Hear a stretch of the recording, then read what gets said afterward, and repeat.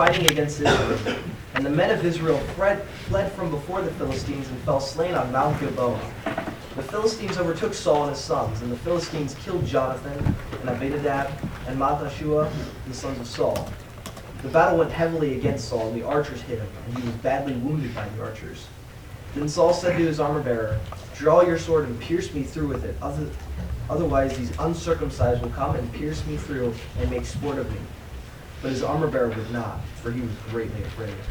So Saul took his sword and fell on it. When his armor-bearer saw that Saul was dead, he also fell on his sword and died with him. Thus Saul died with his 3 sons, his armor-bearer, and all his men on that day together. I would remind you again of 1 Samuel 9:16. About this time tomorrow I will send you a man from the land of Benjamin, and you shall anoint him to be prince over my people Israel, and he will deliver my people from the hand of the Philistines. That's his job. That's what God made him king for. And I think it shows his failure so vividly that he does not deliver Israel from their hand. He dies at the hand of the Philistines. This offensive overtakes Saul. The Philistines kill 3 of his sons. The archers badly wound Saul. He wants his armor-bearer to kill him. He refuses. Saul dies by falling on his own sword. The armor-bearer follows suit. You see that for so long, Saul has relied on his weapons. Now, at last, his weapon is useful only to kill himself. Just really a sad end to this whole story. And a sad thing that it's not just Saul. It's Saul's sons, it's the armor-bearer, it's the nation of Israel. My sin almost always affects more than just me. It damages other people as well. Now, that's this account of Saul dying. However, in the next chapter, 2 Samuel chapter 1, an Amalekite will come with Saul's crown and bracelet, whatever, to David and say that he killed Saul. And that creates some puzzle for us. I think the narration here, the narrator, is telling the truth. I think the Amalekite probably ran across the dead body of Saul, took the stuff, brought it to David, thinking that if he said he killed Saul, David would greatly honor him. That was a bad mistake on his part, and he gets what's coming to him for that. So I take it that this is the accurate account of how Saul died. Comments and thoughts? Mike? I find it interesting to see, just like you said, that Saul was a failure at what he was appointed to do, and that as we apply that to our lives, we have been appointed to fight against the devil and against sin, but so many times we get turned aside to our own personal vendettas against other people who've wronged us personally, and we have to keep our focus on what battles we ought to fight, and we ought to fight God's battles that he appoints us to fight. Amen. Definitely. Yeah. I find it ironic Saul didn't use a spear. Good point. He would have missed. He would have missed.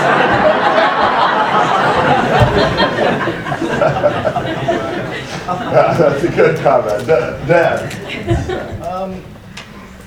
I don't know. I think it's interesting here that the reason why he wants to be killed before they come to him, it could have been because he didn't want to endure the pain and pressure torture, but I think it's still kind of showing us that he's still concerned about his face and his reputation. He doesn't be thought of it as a person who died by these uncircumcised Philistines. Yeah, it seems more noble to fall on his own sword. Still, even his death, concerned about his reputation and what he looks like by now. Good point, Garrett. That's what I was going to say. Just he couldn't give up his pride even when he was dying. Good point, Jacob. In 28, he knew he was going to die. Why did he still go to battle? Why does Saul do anything? Stephen. Yeah, it's so unfortunately appropriate that he falls on his own sword. I mean, that is what we do when we sin. When we turn to ourselves, it's our own weapons, our own selves that end up killing us. Yeah, I guess he's not the only one who's spiritually fallen on their own sword, is he? That's a good point. Yeah. Other thoughts? Tyler? Quick comment. This is an interesting passage. I just ended up studying the two differences in the account there because I had an individual come to me, non-Christian, and we discussed this, and he proceeded to tell me that this was a textual discrepancy. And so I think it's just interesting to note the way the two stories are told and how even though we know what actually happens to Saul, we're made aware of what the Amalekite did as well, so we can learn an extra lesson from it. Yes, it's typical for skeptics to point to things like this as contradictions in the Bible, which is really kind of funny. I mean, originally these two books of Samuel were together. Whoever wrote this, would have had to be a real dunce not to see that these two stories don't fit together. A contradiction that was this glaring was surely purposeful. A more subtle contradiction, perhaps they just didn't manage to get it out of there, or they made a mistake, or they got confused, or whatever. But you don't write about Saul falling on his own sword, and 10 verses later write about the Amalekite killing him, and not realize you didn't say the same thing. And so whoever wrote this clearly would have seen that and understood that, and didn't view it as a contradiction, or he would have taken it out. From the standpoint of the skeptic who thinks this is just a fabricated story anyway. And we have so many of these things in the Bible where the story is being told in factual terms without comment. This is what the Amalekite said in 2 Samuel chapter 1. It's accurately what he said. Nobody said Amalekites tell the truth. You've got a good impression of Amalekites from this book. When the Bible records Satan say, "You will not surely die," does that mean that there's a contradiction because the chapter before God said you would surely die? No, you know who said it. That Satan always lies. So you're not expecting an Amalekite to tell the truth. You are expecting the narrator to tell the truth. Some of the things that are pointed out as contradictions in the Bible are just very shallow studies. Some things are more challenging, but this really is not. Okay? Well, 7-13. When the men of Israel who were on the side of the valley and those who were on the other side of the Jordan saw that the men of Israel had fled, and that Saul and his sons were dead, they forsook the cities and fled. And the Philistines came and dwelt in them. So it happened the next day, when the Philistines came to strip the slain, they found Saul and his 3 sons fallen on Mount Gilboa. They cut off his head and stripped off his armor, and sent word throughout the land of the Philistines to proclaim it in the temple of their idols and among the people. Then they put his armor in the temple of the Ashtaroth, and they fashioned his body to the wall of Bethshan. Then when the inhabitants of Jabesh Gilead heard that the Philistines had done to Saul, all the valiant men arose and traveled all night and took the body of Saul and the bodies of his sons from the wall of Bethshan. And they came to Jabesh and burned them there. Then they took their bones and buried them under the tamarisk tree at Jabesh and fasted for 7 days. Okay, so the Philistines find Saul, cut off his head, strip his weapons, and put them in the house of their idols. They put his weapons, for example, in the temple of Ashtaroth. They put his body, verse 10, on the wall of Bethshan. Now, this would be kind of like a gloating sort of a thing. This would be kind of like a, look what we've got. Tack his body up to that wall and let it decay. What a disgraceful thing. But that's not the end of Saul's body. What happens? Come and retrieve it. Who? The men of Jabesh Gilead come and they get Saul's body and they give it a decent burial. Not only his, but his sons. Jabesh Gilead. Seems like we've heard that somewhere before, haven't we? What do you know about Jabesh Gilead? Saul had delivered them from Nahash, the Ammonite king. When did he do that? That was his first act as king back in chapter 11. His first act as king was the high point of his whole career. And it's interesting that at the end of his life, the men of Jabesh Gilead to some extent repay his kindness by at least giving his body, headless body, a burial. It's also interesting that 1 Samuel begins in the house of the Lord, where Hannah is praying. It ends in the house of these pagan gods, where they have put the armor and so forth of Saul. Saul and his sons die on the day that the Philistines defeat Israel. Does that remind you of anything in 1 Samuel? Eli's sons. Eli's sons and Eli died on the day that they were defeated back in chapter 4. So you've got kind of several parallels right here at the end that kind of tie us back into some of the themes earlier in the book. Comments and questions? Yes. I find it interesting that the Amalekite says, in verse 10 in the first chapter of 2 Samuel, that he took the crown and the bracelet. And we see that when Saul is dead and the Philistines find his body, they take the armor and they take his weapons, and they cut off his head and they dispose of the body, but they don't mention the crown or the bracelet. I think the Amalekite came across him before the Philistines did and took it, and then proceeded to fabricate the story. I agree with that, and that's a good point. Yeah.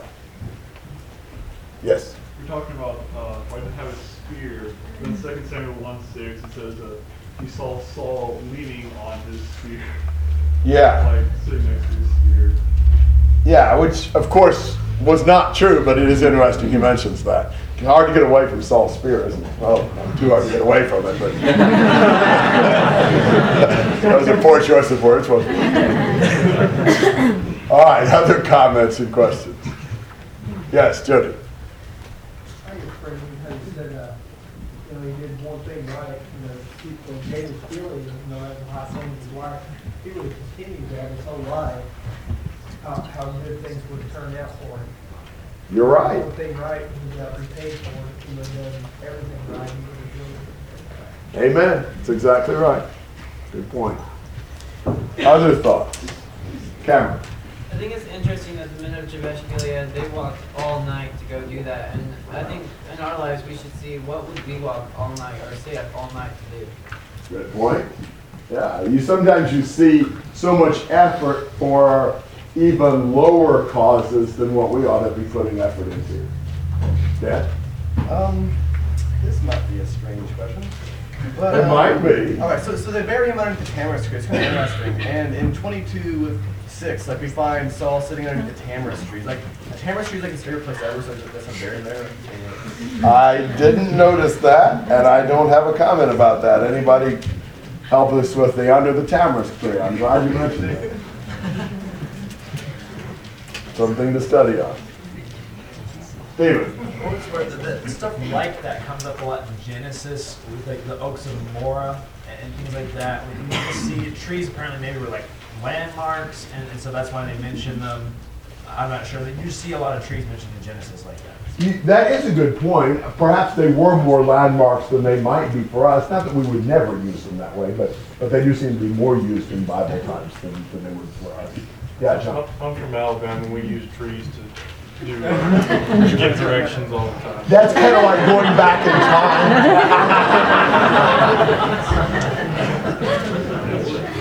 All right, other comments or questions? The Israelites had wanted a king to be like the other nations, and Samuel warned them what would happen, and now we have the end of their king and everything that they wanted. And look where it got them.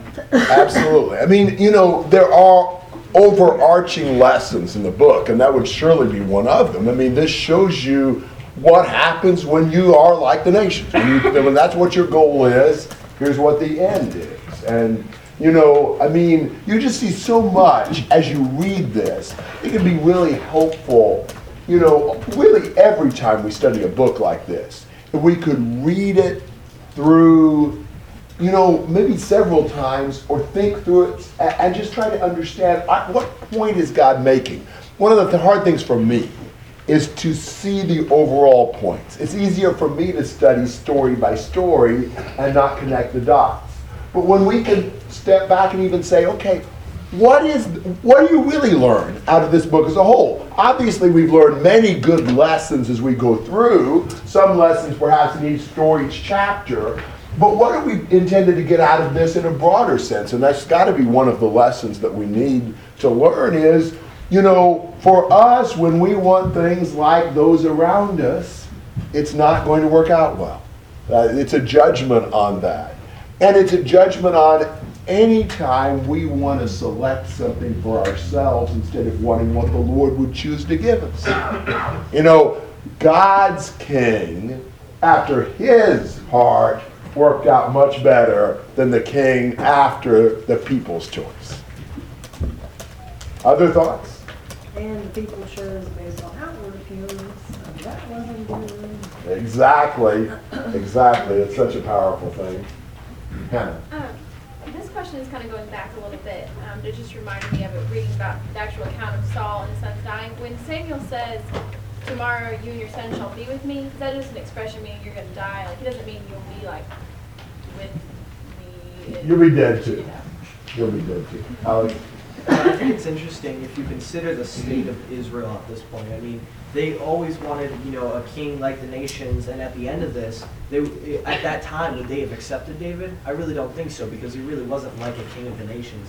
But at this point, the country's in shambles, the Philistines are still attacking, and they've seen what a king like the nations is like, and I think it really took all of this happening for them to realize, okay, we want a king after God's own heart. And even at that, only Judah was willing to accept him at first. So, yeah, it took a while. Ben? I think it's interesting that there's still some valiant and honorable men in Judah. I think these men from Jabesh Gilead, it would have been so easy for all the people in Israel to see, good riddance, you can stay in wherever you are over there, headless and stuff. But they decided to take him and to honor him as the Lord's anointed. I think it's a very honorable thing to do. Good point. I agree. Other thoughts? All right, let me suggest one or two things as we close. Thankfully, the Lord provided for us to get through the book. That's, I think, helpful to see it in 3 days. I just want to re-emphasize a couple of thoughts from just what we've done these 3 days, is that we see the enjoyment and excitement of studying the Bible. We really haven't done anything other than that. There hasn't been anything artificial. We just look at what the text says. That's what's exciting. That's what's cool. And that's what we need to emphasize in everything we're doing. In our personal lives, read this, study it, look at it, and keep learning it. Learn the details. Learn the overall story, learn the storyline, learn the results. Everything in the scriptures is God's word. It's God's bread for us. And we need it. We need as much of it as we can get. And we need to just constantly be feeding on it. It's what we need to be teaching. We don't need artificial, exciting enticements. We just need the book. We just need to constantly have God's word. And also, as you can see from these 3 days, those of you especially who have been able to be here with most all of the studies, there's a lot you can get by doing a book in 3 days. Because you kind of see the overall thing. When we stretch it out over a long period of time, we miss some of those things. But right now, the first of the book is still pretty fresh on our mind, and so we see how it ties in together. I think there are times, certainly, to do very detailed studies. But there's a lot of benefit in trying to do a study where we can get a lot in a short time. And obviously, there are people in the U.S. willing to do that, as there are people in Brazil and various other places who want to study the Bible like that. So I appreciate your participation. Great comments. That helps the study so much. It's really quite a benefit to be able to listen to each other. You've done a good job of restraining yourself. We haven't just had 1 or 2 people dominate, but a variety of comments from a variety of people. I appreciate that. And appreciate the brethren at Bargersville letting me do this here. We outgrew my basement in my old home several years ago, and it's hard to find houses big enough for this, so I appreciate that. And the brethren here certainly have been generous in providing food and lodging and other things and encouragement, so that's encouraging. Appreciate you guys edifying each other, edifying the brethren here. All of that is a great blessing. Perhaps next year we will try 2 Samuel. That's my inclination at the moment. And I think it would work out to where the Thursday, Friday, and Saturday between Christmas and New Year's is probably my best bet for that. So that's probably what we'll do. And the people who are here, you need to get me your prayer sheets in if you're from Barbersville by in the morning, if we can do that. Anything else that ought to be said before we have a closing prayer? And I hadn't thought about usually bad about that. So I appreciate you being here. It's an encouragement, and may God bless us all in his service and continue to edify and strengthen each other. JD, would you lead us in closing prayer?